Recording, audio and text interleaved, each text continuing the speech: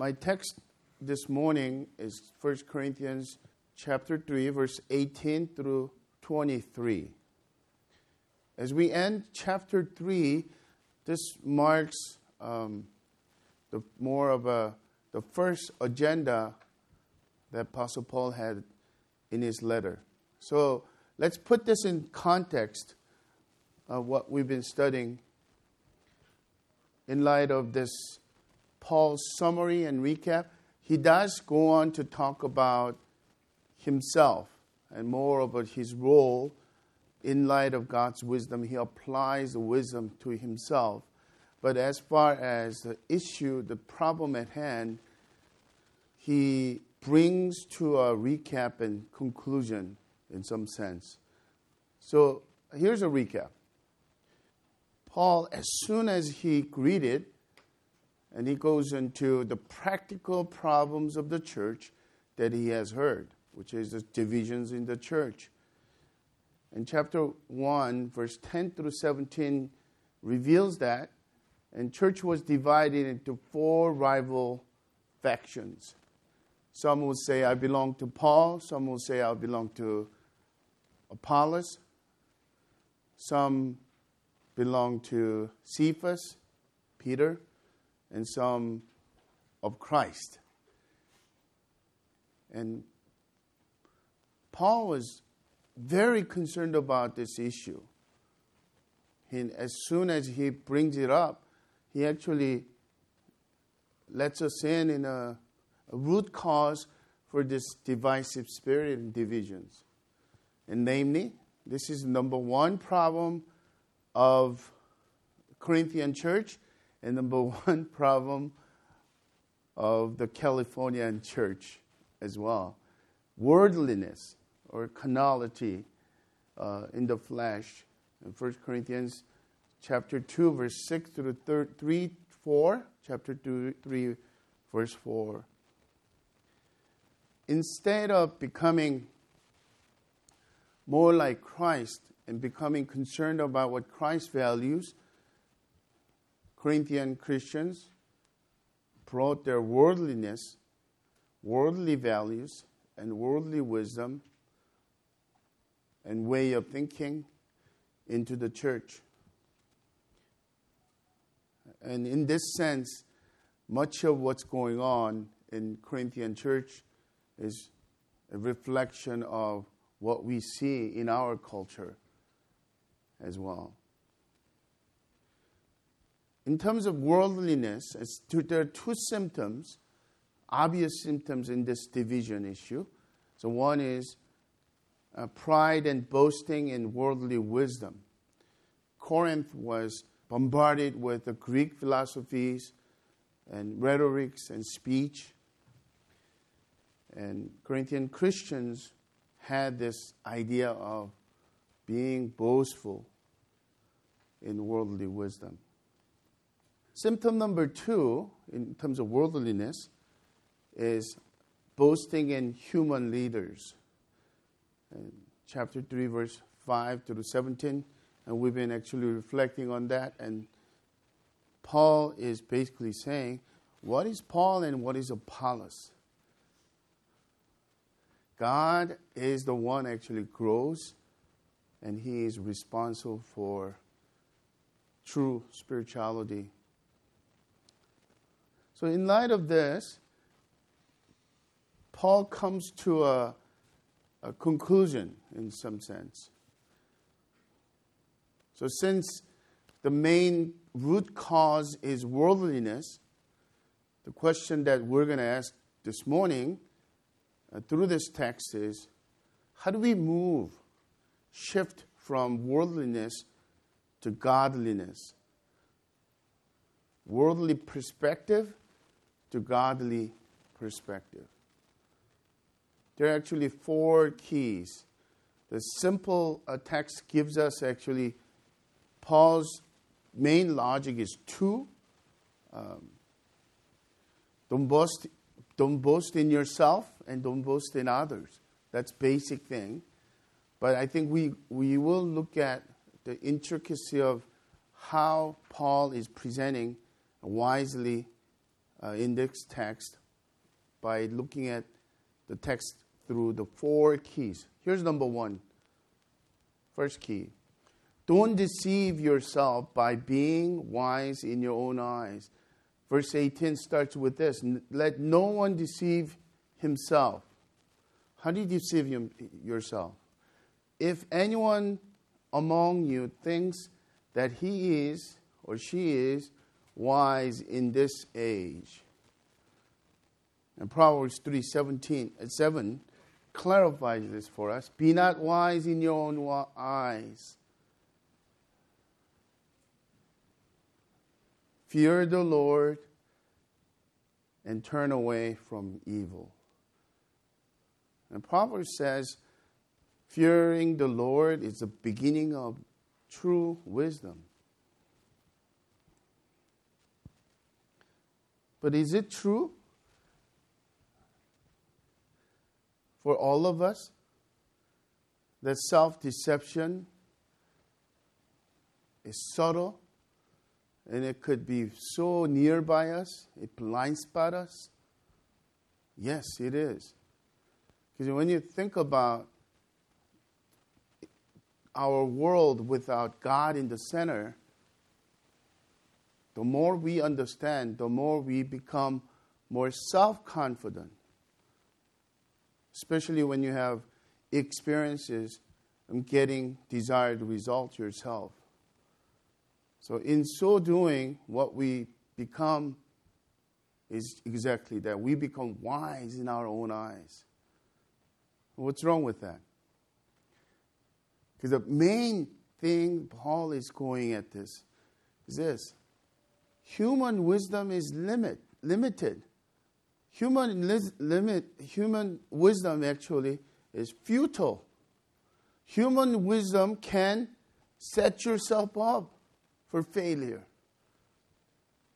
Human wisdom doesn't always come to the same conclusion.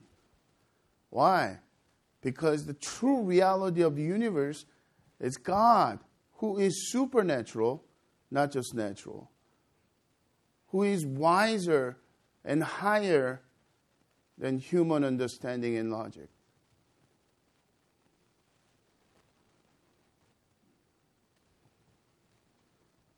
So first thing that we need to realize in terms of moving from worldly perspective to godly perspective is this tendency.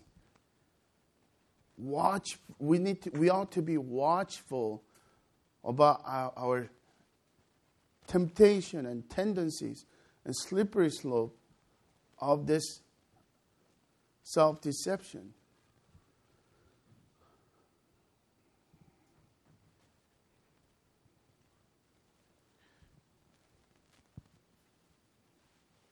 When you think about this, oftentimes, without the radar of God's wisdom and God's hidden wisdom, we tend to think in terms of naturalism. And there is an input and there is an output.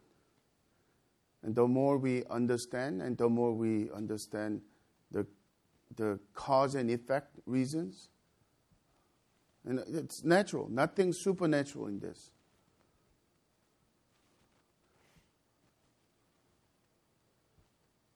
But when we are doing that, what we begin to forget is the true cause of all this is supernatural than natural. It is God.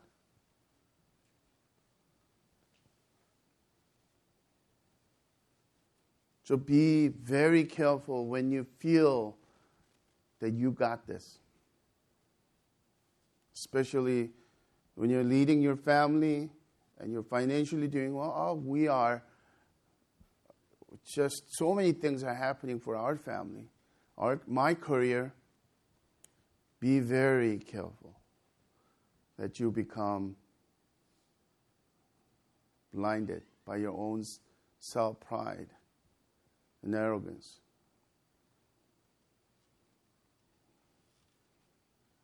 But when it comes to, I don't want us to get confused about this. There are practical things that we could learn in terms of how to fix, how to fix your vacuum machine, or what do I buy when it comes to the best brand for this? Are those practical things that we need to go about? Obviously, there's nothing wrong with finding right principles. The problem is, we tend to have the small practical wisdoms, and apply to eternity. As if God doesn't exist. As if God is impotent. He can't do anything about it. So that's why God's wisdom opens the realm that we're blindsided.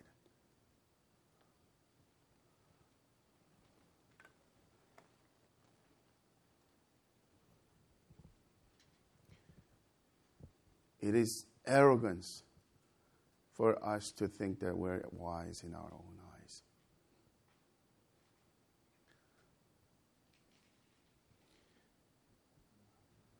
So I want watch this. Key number 2 is actually flip side of key number 1. I could actually put it together in some sense. Key number 2 is be a fool in the world, so that you may become wise in Christ. Verse 18. Again, the latter side of verse 18. If anyone among you thinks that he is wise in this age, in this world, let him become a fool, that he may become wise. For the wisdom of this world is folly with God. For it is written, He catches the wise in their craftiness. And again, the Lord knows the thoughts of the wise, that they are futile. Paul takes Old Testament passage just to back it up, and that is, this is not his personal opinion. One from Job and one from Psalm. And he basically presents in such a way that what could be full of holes when we are just grabbing hold of man's wisdom, as if that's all in the world. Do you catch this? God catches the wise in their craftedness. You plan everything, and you are wise, streetwise in a way that you're practical. You got this. And all of a sudden, God watches over, like the rich man and Lazarus. Really, you set up everything for your happiness.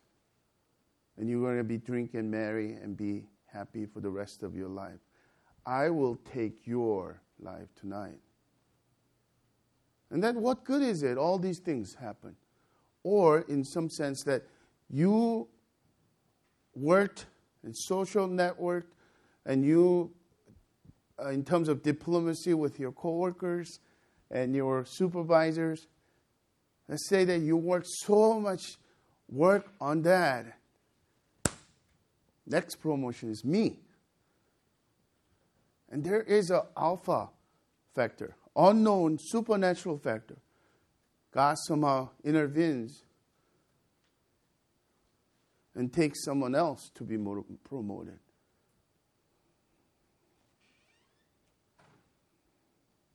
The same thing with our parenting. So we're so controlling and protective of our kids, and as if we could guarantee the results, how our kids will turn out. Especially when it comes to their salvation or Christian walk. Even if we do all the right things as a Christian parents, who holds the key? God holds the keys.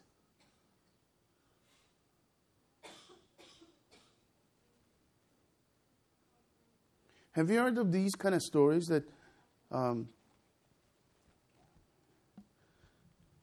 when you hear Boy and Cindy sent us an emergency prayer request that all 3 kids had food poisoning and vomiting all night long, how miserable that is. And we begin to imagine the lack of the medical care or cleanliness or, hygiene or whatever that we have as a privilege of this living in America in a Western society. And to a point that sometimes we think that, they're not getting the right educations, good enough education. They're not getting right resources, enough resources. Why would they want to do that? Sometimes we might think that. They're losing a lot. As a matter of fact, when Kate and I were visiting Wade and Helen, back then, that city was far more remote. And these days, Stan and Jay come back and tell me that they're so much modernized, even that city, and you can't even recognize them. So imagine I'm sitting with Wade and Helen, and Theo and Kia running around, and said, I was thinking about my kids too. Don't you think they're missing out on public schools, not having friends enough? And then Wade smiled and said, well, let's hear their answer directly. And, Theo and Kia, to you guys, you're missing out because you live in this city. And it's not a trained word. And Theo and Kia basically were so very thankful. We get to spend time with my dad, my mom. We're just very happy. It wasn't manufactured answer. They were genuinely happy. So in terms of our understanding, our wisdom, I think it's really critical for us to not only be aware of potential self-deception, but also become aware of greatness of God's wisdom and recklessly abandon ourselves to God. And that's what it means we are willing to be full in the eyes of the world.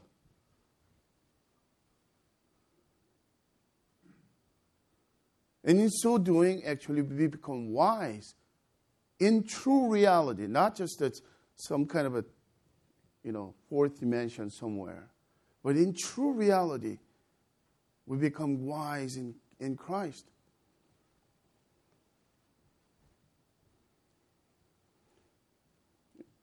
Jay and Stan took their time, precious vacation time, went to East Asia. And I'm sure Jay's been asking us to pray for him this way. Pray that I could share the reasons why with my staff. It might not make sense. It's a foolish thing to do. You spend your energy and money and your precious time away from your family, and not a Caribbean, nice vacation resort, but this city that doesn't have Starbucks? Why would you want to go there? And you have to drive 4 or 5 hours of the bending road of this bus drive? 5 hours? 6 hours?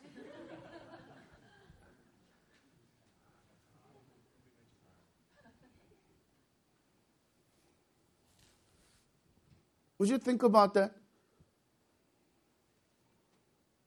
And some of us chosen right city, the safe city in the nation, the best school district. We do everything right in human wisdom. But do you factor in God's wisdom catching us? Do you honor Him in the center and invite God as the supreme wisdom in your life? Are you willing to be a fool?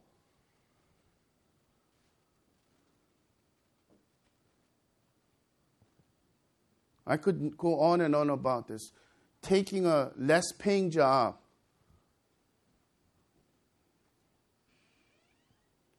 in order to honor Christ, in order to live godly life, in order to put God center and your relationship with God as a top priority in your life. Are you willing to let go of your tight grip on your children, letting go of the control, the potential dangers and risks that you might not watch over, hover over them all the time, into God's hand?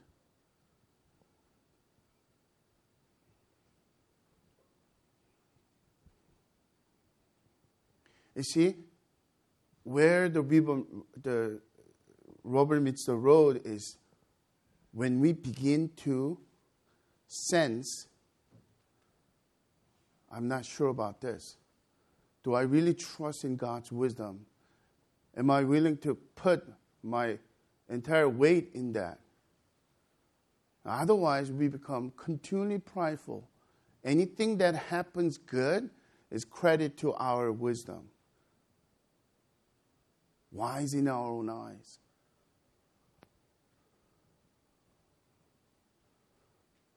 And even in our church, leading our church, the best blessings that we have received are the ones that we were clueless.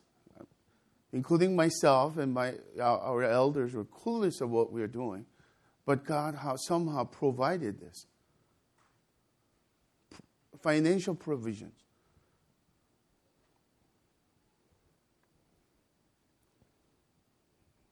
Worldly wisdom is like a magnet for pride and arrogance. God's wisdom is a magnet for humility and brokenness.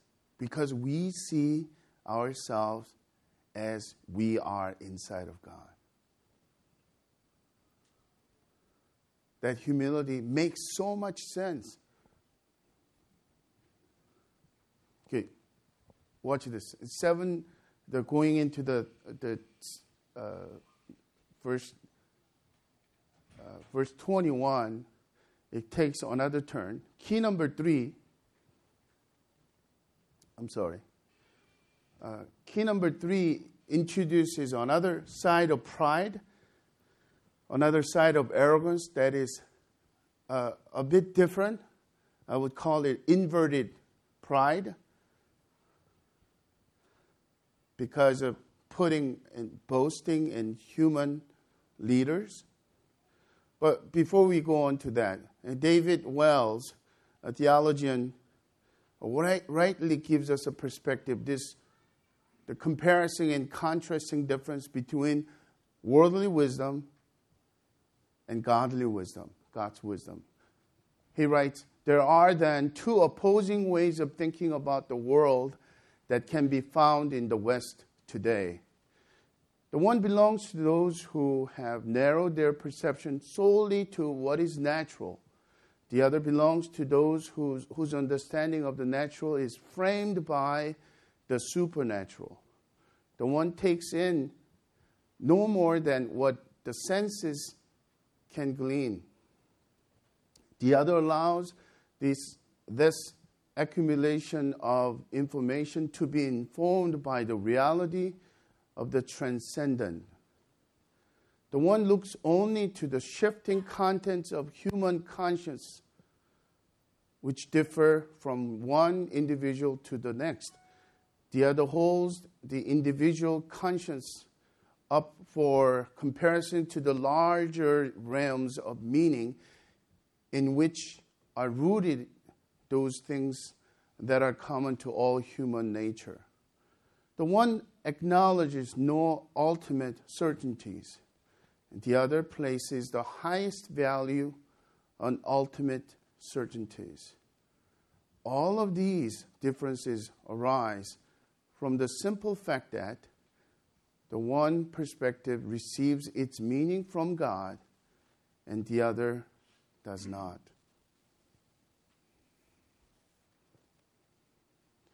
Christ's followers in today's world, much like the Corinthian church and Corinthian Christians, in our mouth we believe in the existence of God and greatness of God and wisdom of God. But when we continue to look at our world in terms of worldly wisdom and natural realm only, the self-pride and arrogance set in. As I mentioned, key number 3 and 4 deals with the other side of the pride and arrogance. Key number 3, don't boast in human leaders, boast only in the Lord. So let no one boast in men, verse 21. And 1 Corinthians 1:31, Paul has already expounded on this. And he's quoting from Jeremiah, let the one who boasts, boast in the Lord. Boasting in the Lord is not just a boasting about a lot of things we have, and then at the end they said, because of God. No, we could actually more plainly understand boasting about the Lord who gives us everything. Why is it important? Because boasting in leaders in a subtle way and give us glimpse of our insecurities and fear. We're not enough. We have so many lacks. We have so many fears and insecurities. So we attach to the people who are superior, who are famed, who are strong and gifted. And if we could equate ourselves with them, all our insecurities become irrelevant. And that is why I call it a inverted pride. And Paul's actually going at this. His wisdom about going at this in two duplex level is just awesome. Because even in my own observation, not only in my life only, but also in so many situations of pastoral counseling, I've seen these kind of pride. The people who are so prideful could be very, very insecure. People who seem to exude with self-arrogance and confidence have so much fear. Oh, we shouldn't say that, as someone out there who's doing that. When we become prideful, when we become confident in our own knowledge, our own ability to make things happen, there is a subtle pride because we, first of all, begin to compare ourselves to the ones who are better. And the possibility of the people who haven't doing as well as we did, somehow they could take over. So there is a sense of territorial control and issues, rivals and jealousies. All those things can come in. And that's why Paul is saying, don't boast in man.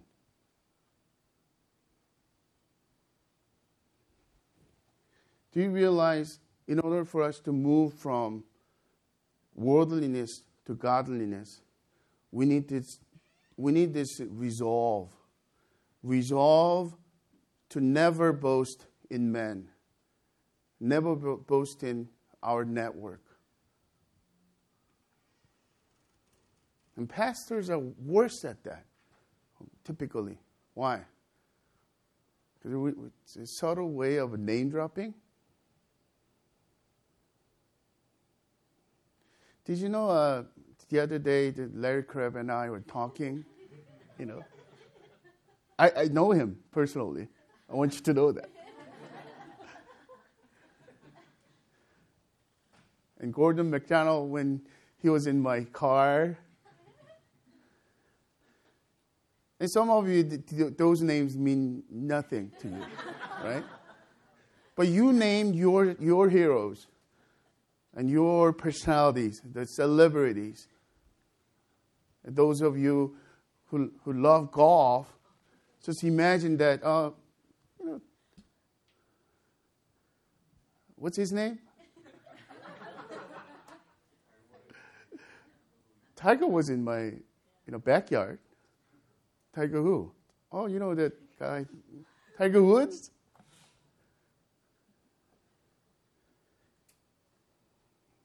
Did you know Bill Gates is somehow a relative, kind of second cousin and cousin?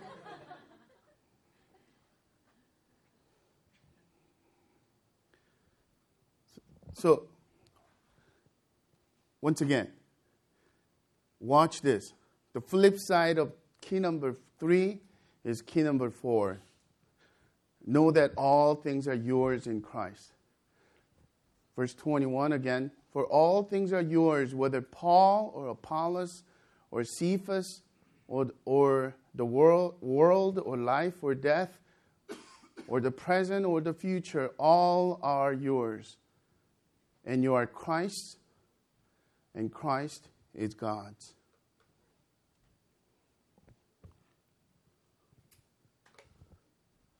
Can you think with me on this? When somebody's boasting about their leaders, lining up, trying to equate themselves, what kind of reason would you give? Don't boast in leaders. Don't boast in the people, because you are not them. Because you are not in the same league. I would say things like that, right? Don't get confused. They're not them. You're not them. But Paul is saying is, don't boast in man, because all things are yours in Christ. I think Paul saw this insecurity and fear. Do you remember the older son of parable of the prodigal son?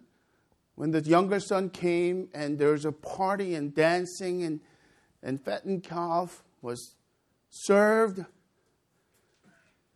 and elder son didn't want to even go in. And said, father comes out trying to convince to come in and celebrate with him, with the family. And he goes, all this time, I never disobeyed you. I worked night and day for you, but you've never given me even little lamb to celebrate with my friends.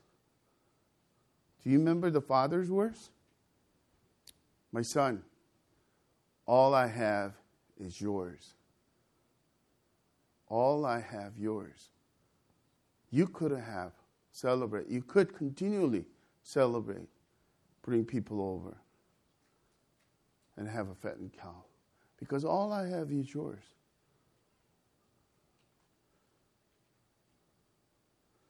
Apostle Paul in Romans 8 said, the Father who gave you his only Son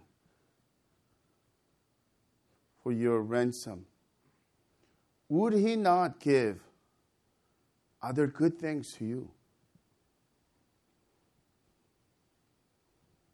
To the Corinthian Christians, and Paul is saying, there is no reason for fear and inferiority complex. Because everything belongs to you, and everything belongs to Christ, belongs to you. Because you belong to Christ. Isn't that amazing? Paul is not making this up. Paul is spelling out God's hidden wisdom to them and bring them to the reality.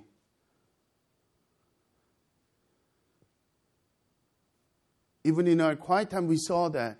Because you did faithful things, you did these things faithfully in small things, and I'll give you this much more. You know what that means? There will be a time we will reign the new heavens and earth with Christ as a fellow heirs of Christ, of God, along with Christ. We get to reign with Christ. And everything belongs to God, belongs to Christ. Everything belongs to Christ, belongs to us. And backwards, we belong to Christ. Christ belongs to God. And everything belongs to us. And that's powerful. Let me just simply apply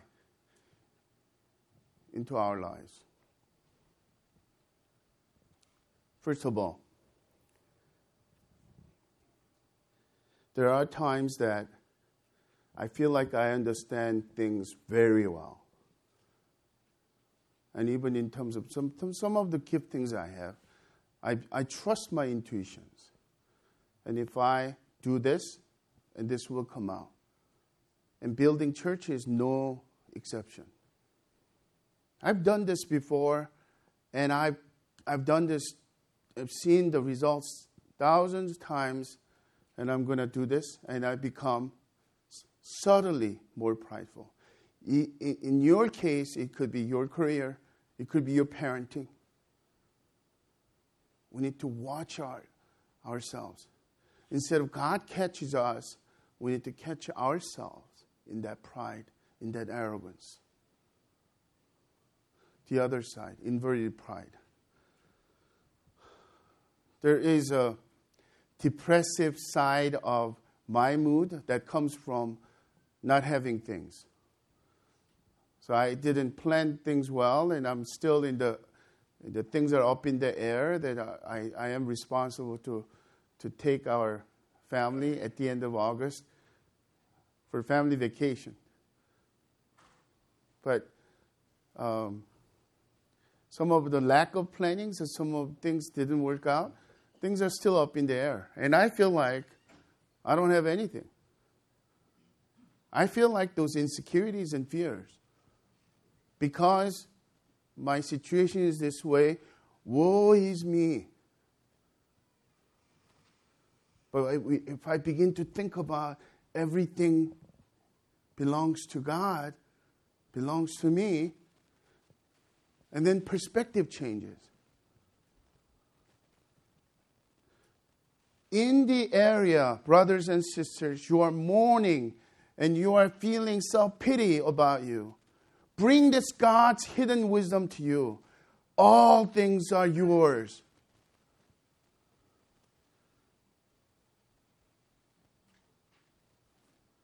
And we could become humbly confident in that. As for our church, we could feeling all bad about the smallness of a church. And what can our church do? And the seasons of our life where we have so many babies running around, what can we do even loving our neighbor beyond Crossway? Shall we become open and become expectant what God might do? And simple obedience and simple releasing of our becoming full in that sense, and Boy and Cindy are making a huge impact, doesn't it? Even in our lives. So should we limit ourselves? In so doing, limit God because of our limitation? Absolutely not. Let's pray for God-sized dream in this little church.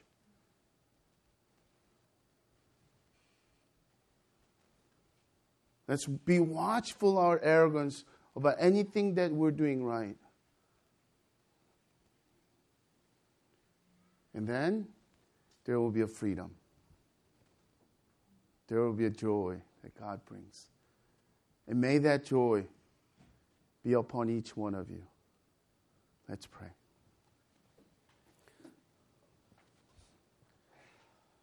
Father, we are grateful for this reminder for us. Yes, Lord, we could easily become prideful and arrogant. And so we deceive ourselves. As we repent from it, we pray that you will show us the tangible pathway in which we need to obey. We surrender ourselves unreservedly, completely and fully to you. And we pray also for in the areas that we feel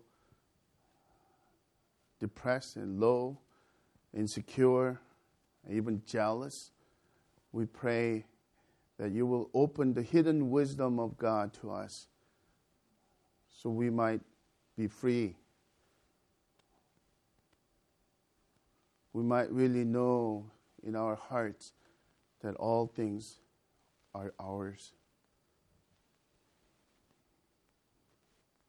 And thank you so much for God's wisdom revealed in Scripture, and help us to value this wisdom daily as well. We pray all these things in the name of the Father, of the Son, of the Holy Spirit.